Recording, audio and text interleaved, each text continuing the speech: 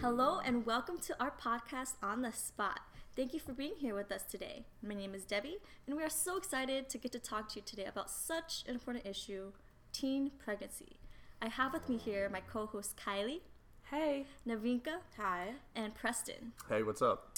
Thanks, Davey. No problem. I'm so ready to dive into our conversation today. I really think the issue of teen pregnancy is just not talked about as much as it needs to be.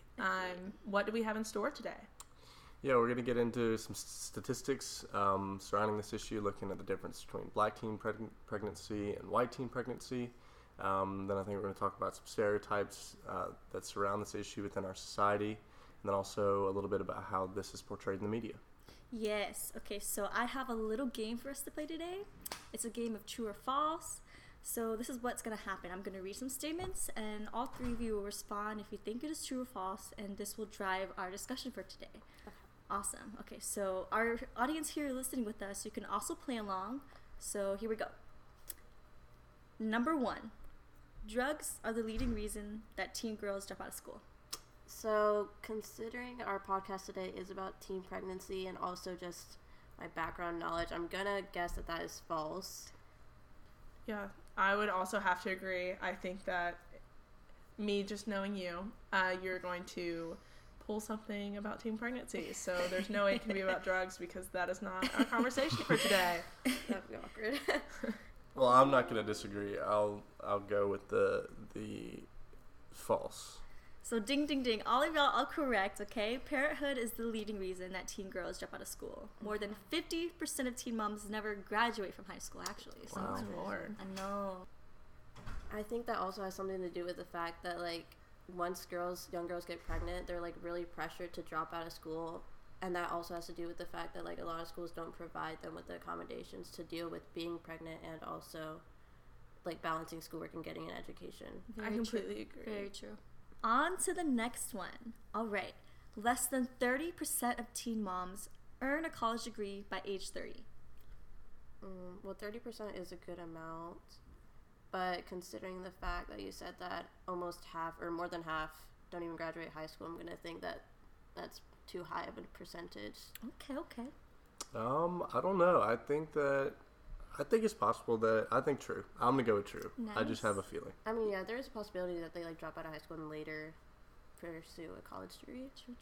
I don't know. With online school and the way that that's been going, I'm going to agree with Preston and say that more than 30% of teen moms earn a college degree. So Okay. Awesome. All right. So the answer is actually false.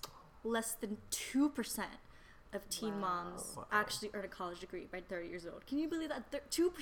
That's so little. That surprises me, honestly. Right? I mean, like, they have to balance their new life as a mother That is true. with such little, like, I knowledge honestly and couldn't even experience. imagine That's having a child right now unbelievable. and Literally. going to classes. Literally.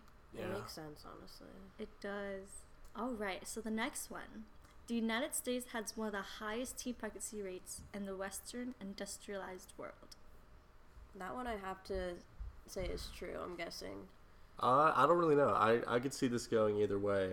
It wouldn't necessarily surprise me, but I also I feel like there's other places around the world that are a little bit less developed that this issue could be more prevalent. But I mean, she did say in the Western industrialized world, I guess. I mean, honestly, ever since I was a kid, like, literally in, like, middle school, they would show us videos about, like, stay away from sex. That's true. Don't get pregnant. So I'm gonna think that Abstinence, they right? did that since it's, like, such a big issue. yeah, okay, all right, then yeah, I'll agree. I'll say true too. It is true. Canada actually has a teen pregnancy that is one half that of the U.S. Wow. Oh my God. I That know. is a Canada, huge disparity. for real, Canada needs to teach us their ways. Onward to the next. So in 2011, the teen birth rate in the U.S. fell to the lowest level record recorded in nearly 70 years of tracking teen bearing. Is this true or false? Yeah, I would say that's true. I just think that with the increase of education in women and sexual education, that we have had a lot of decrease in teen pregnancy, but that's going to be my guess. So true. Good I'm guess. gonna agree with that as well. Along with the fact, along with the movement towards reproductive justice, people are having more access to contraceptives. But I mean, there's still the conversation about like who's getting this access to sex ed and contraceptives. I mean, we have to consider that. But like as a nation, I would say I would agree with the statement that the rates have gone down. Good guess. Yep, I agree too. Y'all are correct. So there was an 8% decline in teen pregnancy between 2011 and 2012, and it continues to decrease yearly. All right, y'all, that's all the game that we have for today. So I'm going to talk about the discussion about teen pregnancy and how there's so many facets that we need to consider. So teen pregnancy is defined as when a woman under 20 gets pregnant, and usually this is between the ages of 15 and 19. Imagine getting pregnant between those ages. Like I couldn't imagine. I don't know. I was playing with Legos or something. I'm literally 18 right now. Oh my god. I turned 20 in July, so I'm barely Passing out of the it. mark. You beat teen pregnancy. Woo. So the Pew Research Center states that there has been a steady decline from about 42 births per 1,000 girls in 2008 to less than half of that today. So we are making progress. However, even though teen pregnancy is declining, it does not mean that it isn't still a circumstance, that causes financial and economic and social hardships on the woman and the children experiencing it, especially Black teens. According to the CDC, Georgia has averaged to about 20 births per 1,000 girls. But when looking at the number of teen births by race and ethnicity, the amount of teen births per 1,000 Black girls increases to about 24, while the amount of births per 1,000 white girls, is about 15. So that's nearly 63% less compared to Black girls. That's crazy. I know. Like, can you believe that? 62% less. What accounts for such a large disparity? I mean, is it just, education or like... Because I think a lot of people will argue that it's their culture, when obviously there's so much more, and it's very rarely related to that. Very true, very true. That's an excellent question. To begin with, the racial disparities regarding teen pregnancy are often a cause and a result of poverty and a complex combination of societal factors, including inadequate sex education. Poverty rates for Black teens are nearly twice than that of white teens. Black teens that are poor or live in rural areas are less likely to have access to quality health care and contraceptive services. Gail Wyatt is a clinical psychologist and a sex researcher at UCLA, and they assert that they are also much more likely to live in neighborhoods where jobs and opportunities for growth are limited. I think we can even pull into this that there's a bigger issue to be said of just systemic racism. Definitely, definitely. And that's really where the issue comes in of, most of these towns in the South used to be mill towns.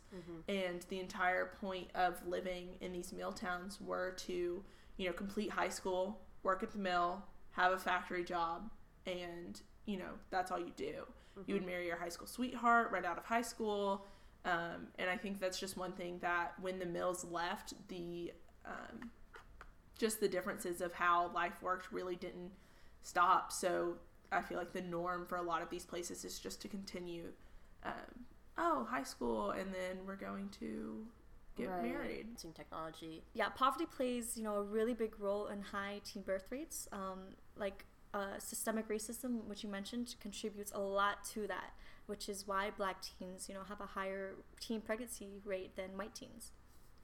Yeah, another thing I think is important to mention is thinking about how the trend is that, at least right now, that if you're born into poverty or into these cultures that we're talking about, then it like tends to show that you're probably going to stay like in that type of environment. All right, and then kind of going off of that, another point I think we could talk about is looking at in these areas, the quality of sex education in schools plays a big role in how the rest of people make their decisions.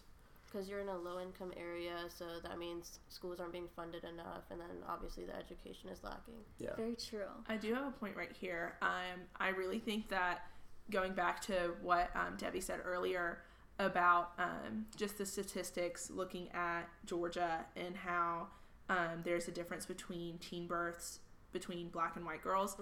The biggest thing I think in Atlanta, and something that I've seen in Atlanta, has been that there's a lot of public funding and private funding for education, and there are some areas I would say in North Metro Atlanta that do have the demographics to have higher populations of white people. Right. And that means they do have like higher funding and their schools are better and everything's better. But then when you kind of go into the South or like different areas that where the demographics are not as densely populated with white people, then the education really does start to lack. And I feel like that's a lot of times where that number comes in is one, just kind of the culture of that it's a lot of people, you know, you grow up where you come from and you go back there after high school or college, versus Atlanta is big on, you know, your parents are the first to be in Atlanta and then they move somewhere else. And so it's less people who are really just living there.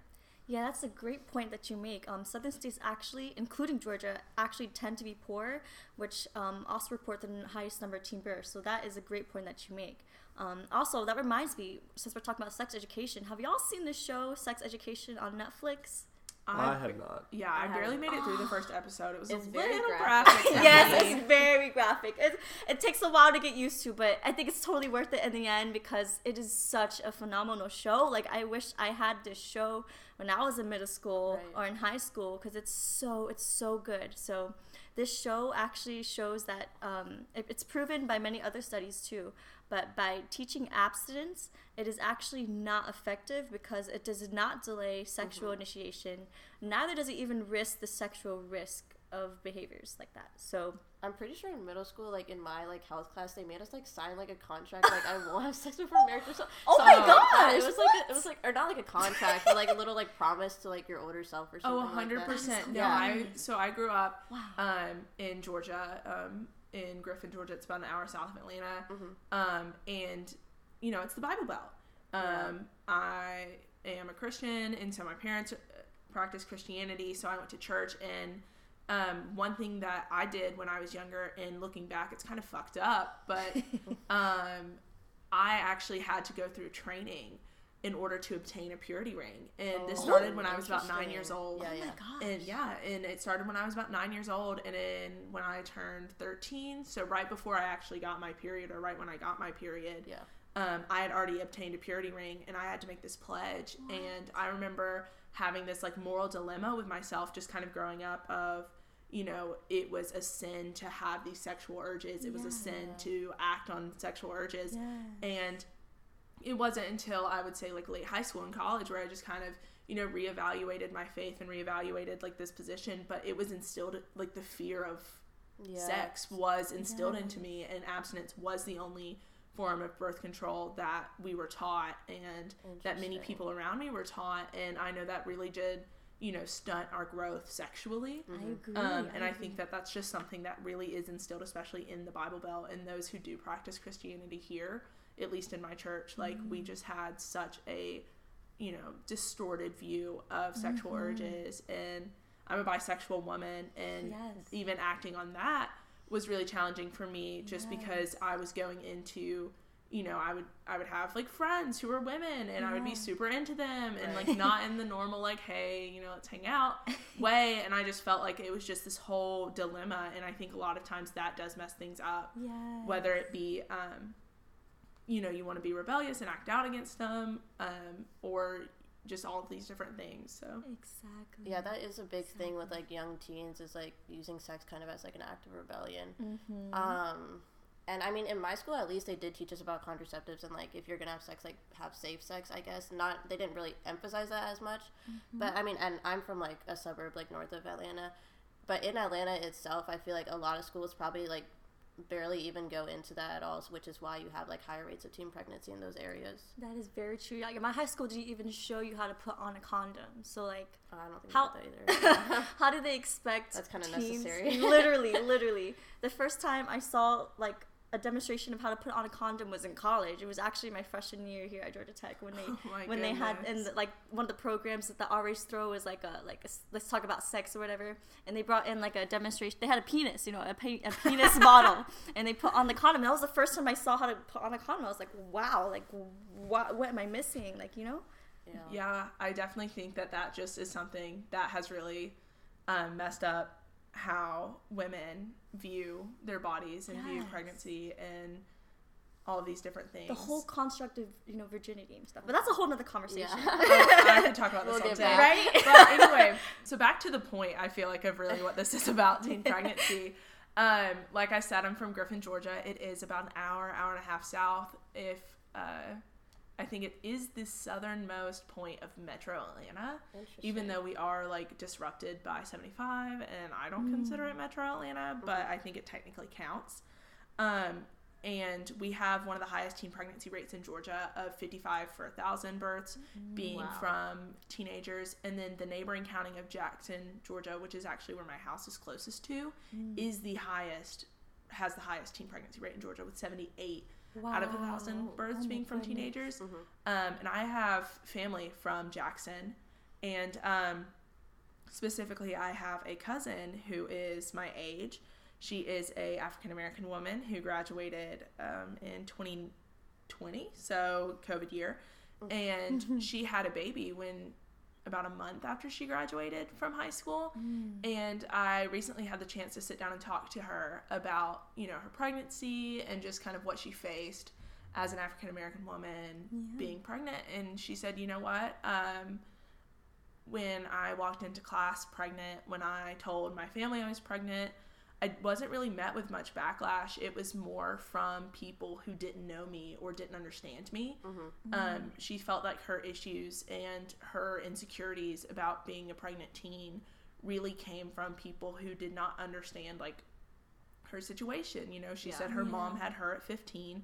Her grandmother had her mom at 15. And so she was actually doing a solid by at least graduating high school. And she just felt like a lot of times that people who didn't understand kind of where she was from and her home life really just kind of casted a shadow of doubt on her, and were like, of course, you're just a pregnant girl. And she felt so, disheartened, she said, with the, like, social media just kind of leaving these nasty comments in her mouth. And and it just kind of made me really sad, because I love Ashanti and I love her baby Gianna, and I just absolutely, it breaks my heart that she was, treated so poorly. But one point that she wanted to make when I was asking her about her pregnancy was that it was really difficult coming into talking to white family members who also had teen pregnancies. Like my grandmother had my father at 14. My aunt had my cousin at, I think she was 15 or 16. And they're both white people. And when she was telling them, like, hey, I'm pregnant and I'm, 18, I'm graduating from high school, and she was talking, and she just felt so, like, unseen. And it was like, yeah, of course. And she just felt like, not even from my family, but just from different white people who maybe had, like, the exact same situation happen to them, she felt like she was being portrayed as, like, just another pregnant black teen. Because in your town, it's the norm. But of course, like, your town, there's probably, like, a good amount of white people, and, like, when they're getting pregnant, it's, like, seen as, like, okay, like, it's usual. But, like, she gets a specific sort of, like, backlash and, like, resentment because of the color of her skin. 100%. And that actually leads me into my next point of, representation in the media. So starting in the, like, late 1970s, early 1980s, Ronald Reagan kind of ran this war on welfare. It was his campaign. He was running to, kind of rejuvenate the government and the economy, and wanted to eliminate and kind of redistribute programs that help people in need. And in this, he portrayed this woman as a welfare queen. Right. Have any of you heard that term? Or? Yes. Okay. Yeah. So for those of you who don't know, who are listening, a welfare queen is a derogatory term used primarily against black women to refer to women who allegedly misuse or collect excessive welfare payments through fraud, child endangerment, or manipulation. Reporting on welfare fraud really did start in the 1960s, but the trope of the welfare queen, which is something we still hear about today, whether it's referred specifically to as the welfare queen or not, is something we still see today. And it was primarily used to harm black women in the media, and kind of put this scare on the government and just kind of like, hey, we need to get rid of these government programs. All these black women are misusing them, which was not the case. Exactly. There actually was a study done in 1999 at Harvard University by Dr. Gilliam Jr., and he talked about representation of black mothers in the media compared to white women and the welfare queen stereotype as well. And 62% of poverty stories that appeared in Time, Newsweek, in the new U.S. News and World Report featured African American women. So the majority of people who are being represented for impoverished, like in poverty and just all that stuff, were African Americans, when that truthfully did not represent the statistics. Exactly.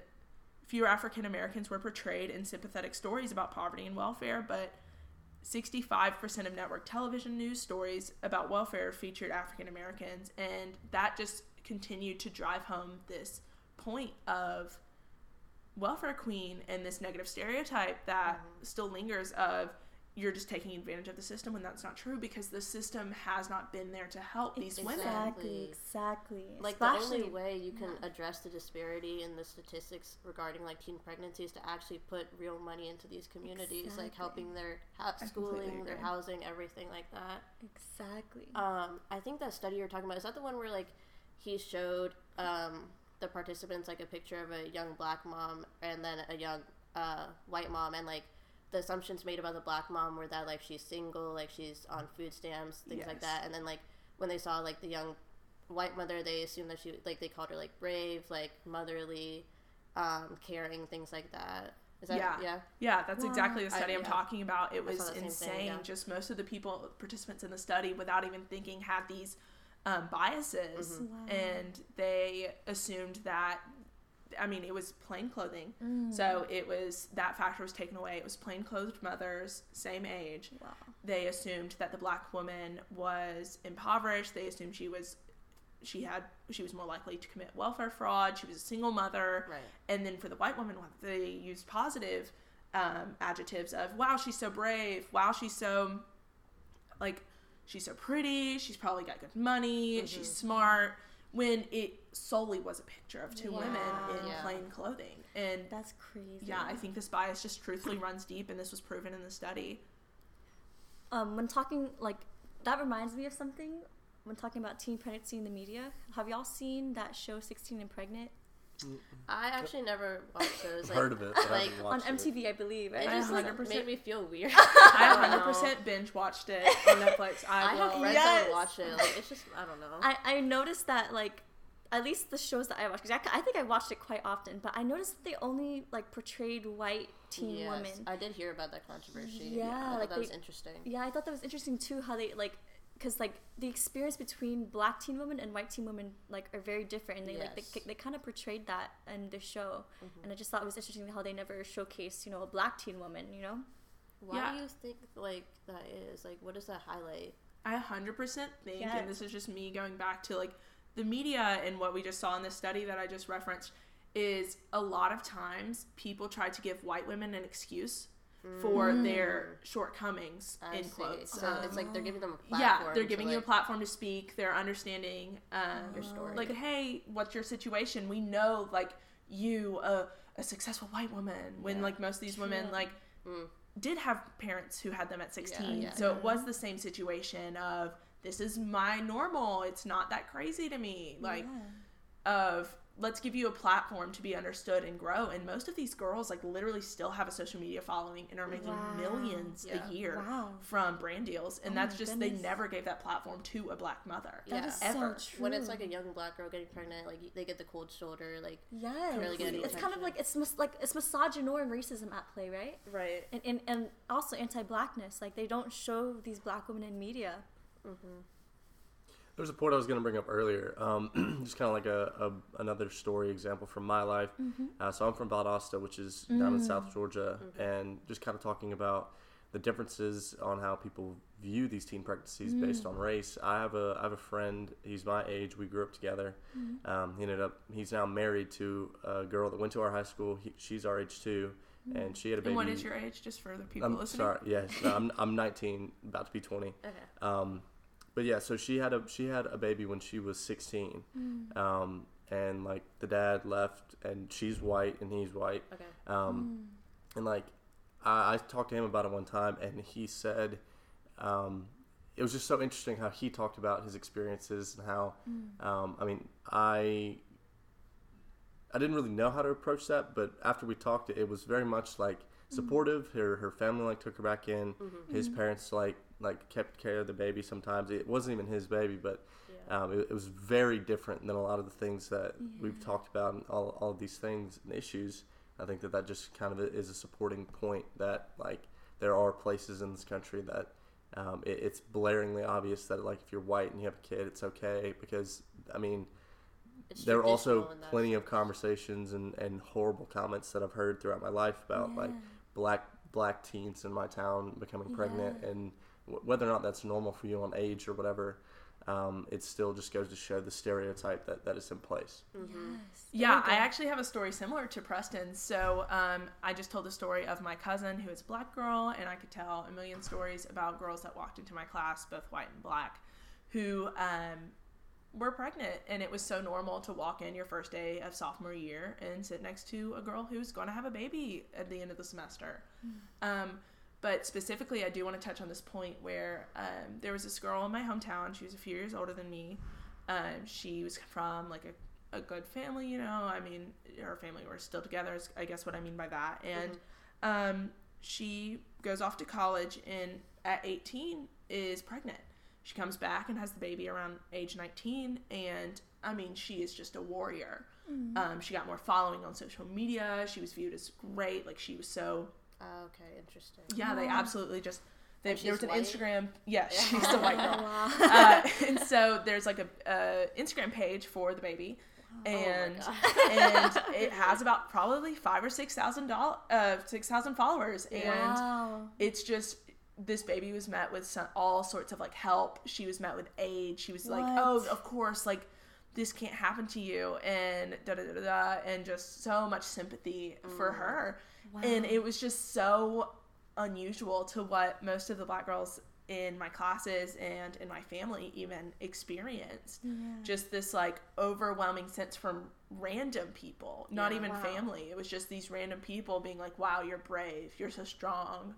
You know, I know this was an accident, but she's a gift from God, versus, oh, of course it's going to happen. Like, it's just so insane to me how different this is and how instilled this is, I would say, in places that do have high rates of teen pregnancy.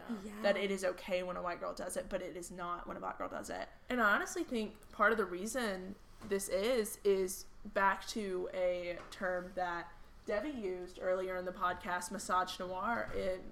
It really, for those that don't know, it is a coin termed by Moya Bailey, and it means the innate hatred of black women. It's sort of like misogyny, but it focuses on black women. And I think that this term just truly encapsulates what's kind of happening here, especially when it revolves teen pregnancy. Agreed. Because you have these new waves of feminism that are talking about like reproductive justice, like contraceptives, things like that, but like these resources aren't being given to the demographic that's being the most effective. Like, all of this education is going towards like white girls, white women, but it's not intersectional. Right? I completely agree. I wanted to bring in this book that I had read called The Sisters Are Alright, which is basically centered around breaking this broken narrative around African American women, dismantling those stereotypes. And she has this, the author Tamara Winfrey Harris, she has this chapter discussing sex and teen pregnancy. And so in this, she says that the pregnancy rate amongst black women has decreased by 56% between 1990 and 2010.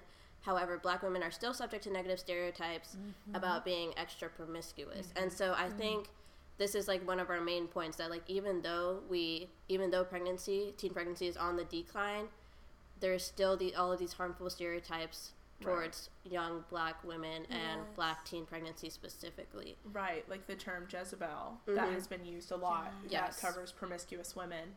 It's been given to teen mothers, and I think that's just it's just sick.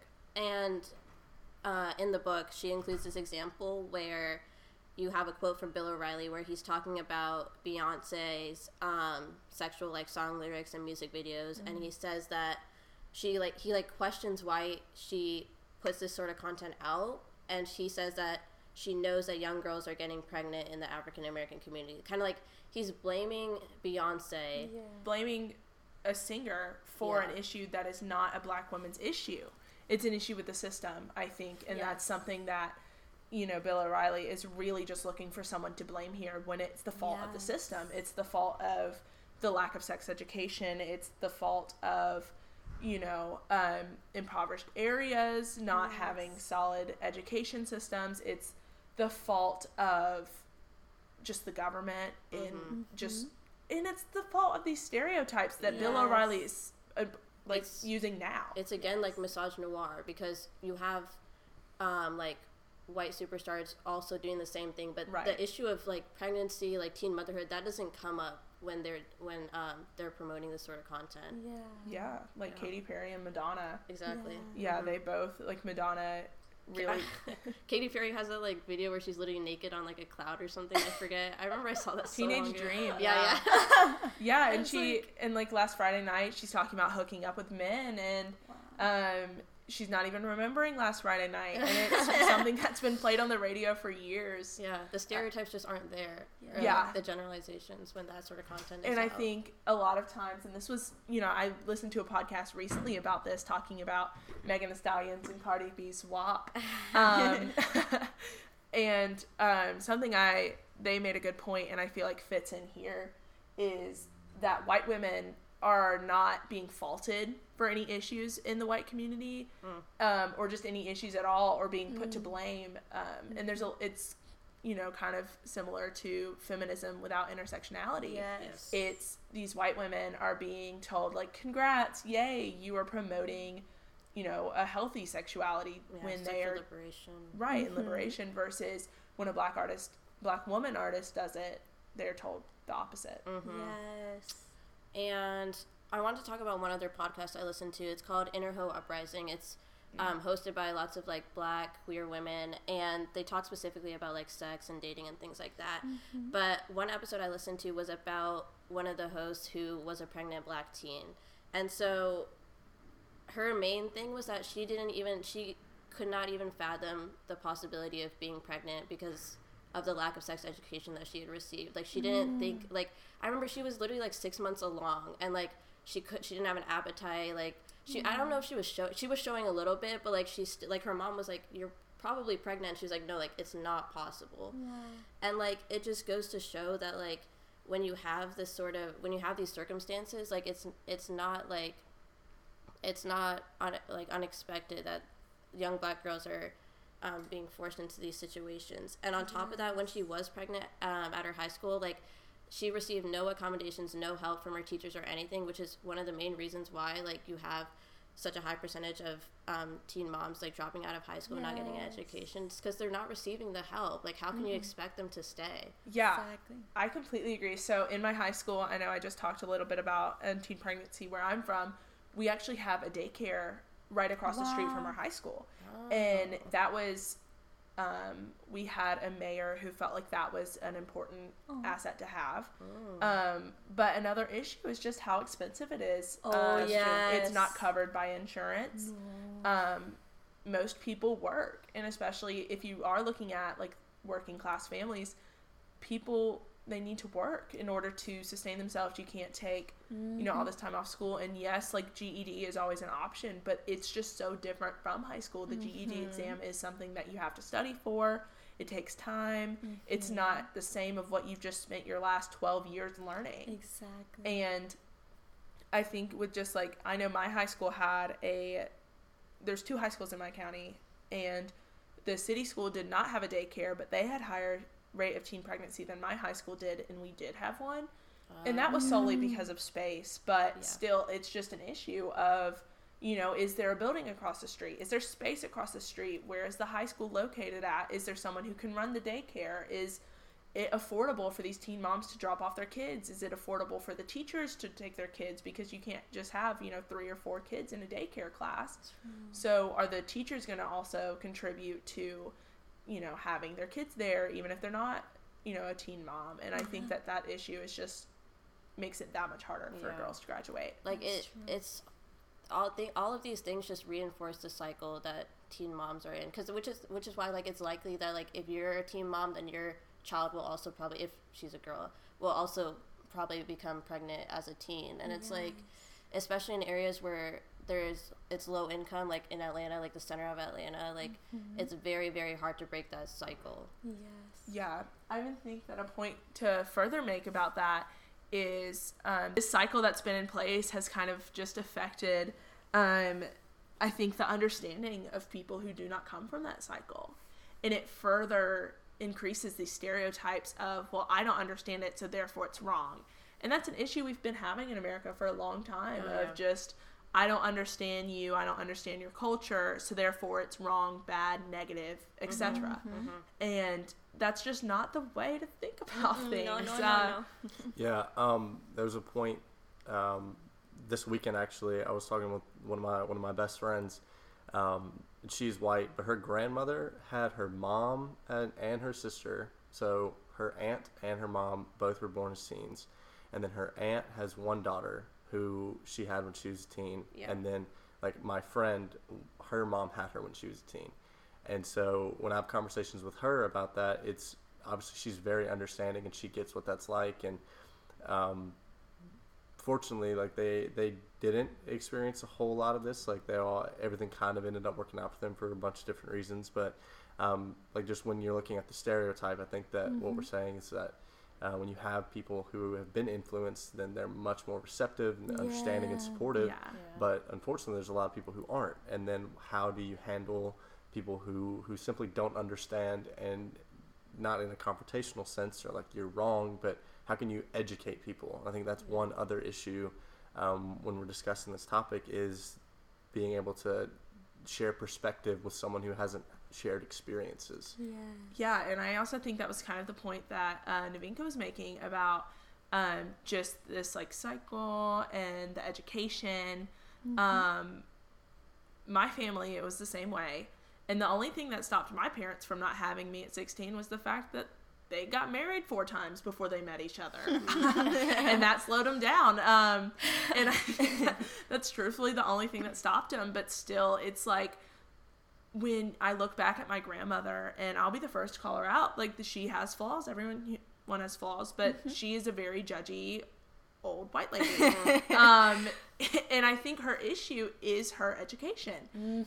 She is maybe embarrassed or insecure at the fact that, it took her a minute to finish high school because she had a kid at 14 and she had to go back, and it was just, that was embarrassing to her. And that just was something that, like, truthfully embarrassed her, and she decided to go back. And she's almost envious or just hateful when people now are following in either her mistakes or doing something that she did better. And I know another issue is the adoption system and the foster care system. It's completely just fucked up. It is. My mother was adopted. She was, yeah. My mom was too. Yeah, and my mom was actually, both of her biological parents had her at 12. 12 and 14. 12? Yeah, 12 and 14. Gosh. It was insane, and that was just something that she was adopted by an older family, but still, like, I mean, that was an option for white babies, was, hey, let's get adopted. But if you're a child of color, like, there may not be a family, especially at that time, and even now there's so many issues with the foster care system.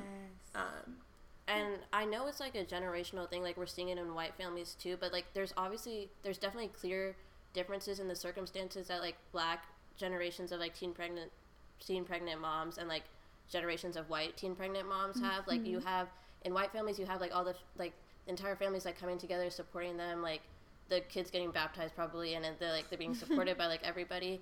But in these black families, like, you, if it's, like, a single black mom, she's working, like, she's trying to take care of the kid, and then, like, the kid's not going to, like, probably like a great school, and so like they're stuck in they're faced with they're dealing with teen pregnancy, but they're also dealing with so many other like things being stacked against them, you know. Yes. That reminds me, because I also have a personal story. So I'm half black. So on my father's side, my cousin got pregnant at 19, and she lives in New York. She tells me about her struggles raising a child by herself, because the baby father just not in their life at all. So yeah, she tells me about the struggle she faces, and she doesn't even have a job. Like it's so hard for her to work because she has to take care of her little toddler. Yeah. So it's just and like she's facing a lot of judgment from my family, my Jamaican family. Like they're very, very, very judgmental against her. They like kind of like excommunicate her from like the family or whatever. But like I try to always like be there to support her, but like yeah, it's tough for black teen women. Yeah, so it's not like the same sort of like familial support. And also like since they also don't have the right resources to stay in school, once they drop out of high school, like it's that much harder to get a job. Like it makes it so much harder. But it begs the question, what can be done about this? Exactly. I really just, we do need to keep having these hard-hitting conversations, but what can be done in, the government, what can be done with, an increase in sexual liberation or sexual health or sexual rights, because our reproductive rights is a whole different issue in America at this time. But what do you think that would be like a solid course of action to kind of, change the narrative of this is not a black issue, but this is an America issue. This is an issue that our government is having, and just these racist beliefs that we've had with the welfare queen stereotype we've talked about, the Jezebel stereotype we've talked about, misogynoir. Why is that an issue that we're having? Yeah, I think there's really two separate, and you kind of just hit on it, there's two separate issues that we have to fix. The first one is teen pregnancy as a whole, and looking at all of the things that come with that and being able to provide support, and I want to get into that a little bit too. But then I think another thing that we've tried to talk about a little bit is focusing on the stereotype between the differences of the culture that you live in and the environment that you are, and what race you may be when you do find yourself pregnant as a teen. So looking at teen pregnancy, there's really two things that strike my mind first, and we've kind of talked about both of them a little bit already, but the first one's education. And I think that education as a whole is never bad, so just overall, but I think that also being able to provide more quality sex ed in schools, I think that would be a great step, because we talked about how currently most of what is being taught is just to not have sex, and I think that as time goes on and the world changes, I think that is just not realistic. Not realistic. Yeah. And so I think that being able to take different regions within Georgia, but then within the country, and being able to not standardize, but improve the quality of sex education. So being able to say, hey, like if this is something you want to do, understanding this is the safe way to do it for preventing STDs and STIs, and then this is how, all the different forms of birth control you can use, and this is the right way to use it, and this is how you can gain resources and how you can pay for it, and all of these things are in place. Exactly. Okay, so the other idea that I kind of wanted to discuss was looking at some of these more complicated and frustrating issues, like within the government, the resources that they can provide. I think that's a conversation looking at like funding and looking at support from politicians and leaders that is lacking. Yeah, I completely agree. I think something even to be said about the government's role in this issue is going back to a point I made earlier of when Ronald Reagan was running for president and doing this war on the economy, he really, really drove home the stereotype of welfare queen. Yeah. He really hurt teen mothers, specifically African-American teen mothers, by driving home this point and portraying this image and talking about, showing pictures. He portrayed women, African-American mothers, as this welfare queen and committing welfare fraud. And I think the government or the media or someone just needs to really go in and clean up that image, because it is still a stereotype out there today, even though the term welfare queen has really not been used in recent times. But this idea is really instilled.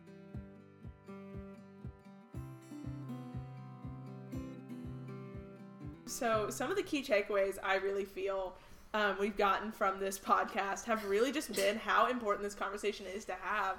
I mean, I really feel closer to all of my co-hosts here with me just from a simple conversation about teen pregnancy, and I hope that you feel closer to us also. And it's just, this conversation should happen every day. I mean, we need to continue these hard-hitting questions of why is there a different reaction when different mothers are doing what's best for their kid? Why is there a stigma surrounding, childcare and contraceptives, and what can be done about this? Is this a conversation that we need to have with each other, or is this a conversation that the government needs to have with itself? And I know that no one from the government is listening to this podcast, but still, I mean, it's frustrating to just kind of see this and, do research and talk to people, and from every way you look at it, like, this is an issue that needs to be fixed with the community, just talking about misogynoir, the stereotypes that are being promoted in the media, and then the greater issue of what can the government do about it to kind of close these gaps.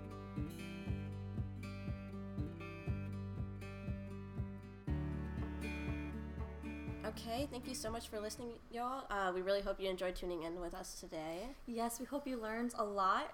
Thank you for listening, and we hope that you take this information with you going forward. Yeah, and until next time, I'm Kylie. I'm Devi. I'm Navinka. And I'm Preston.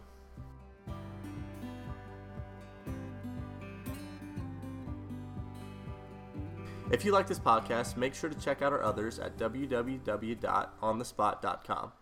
We hope you all tune into next week's episode, but until then, have a great week.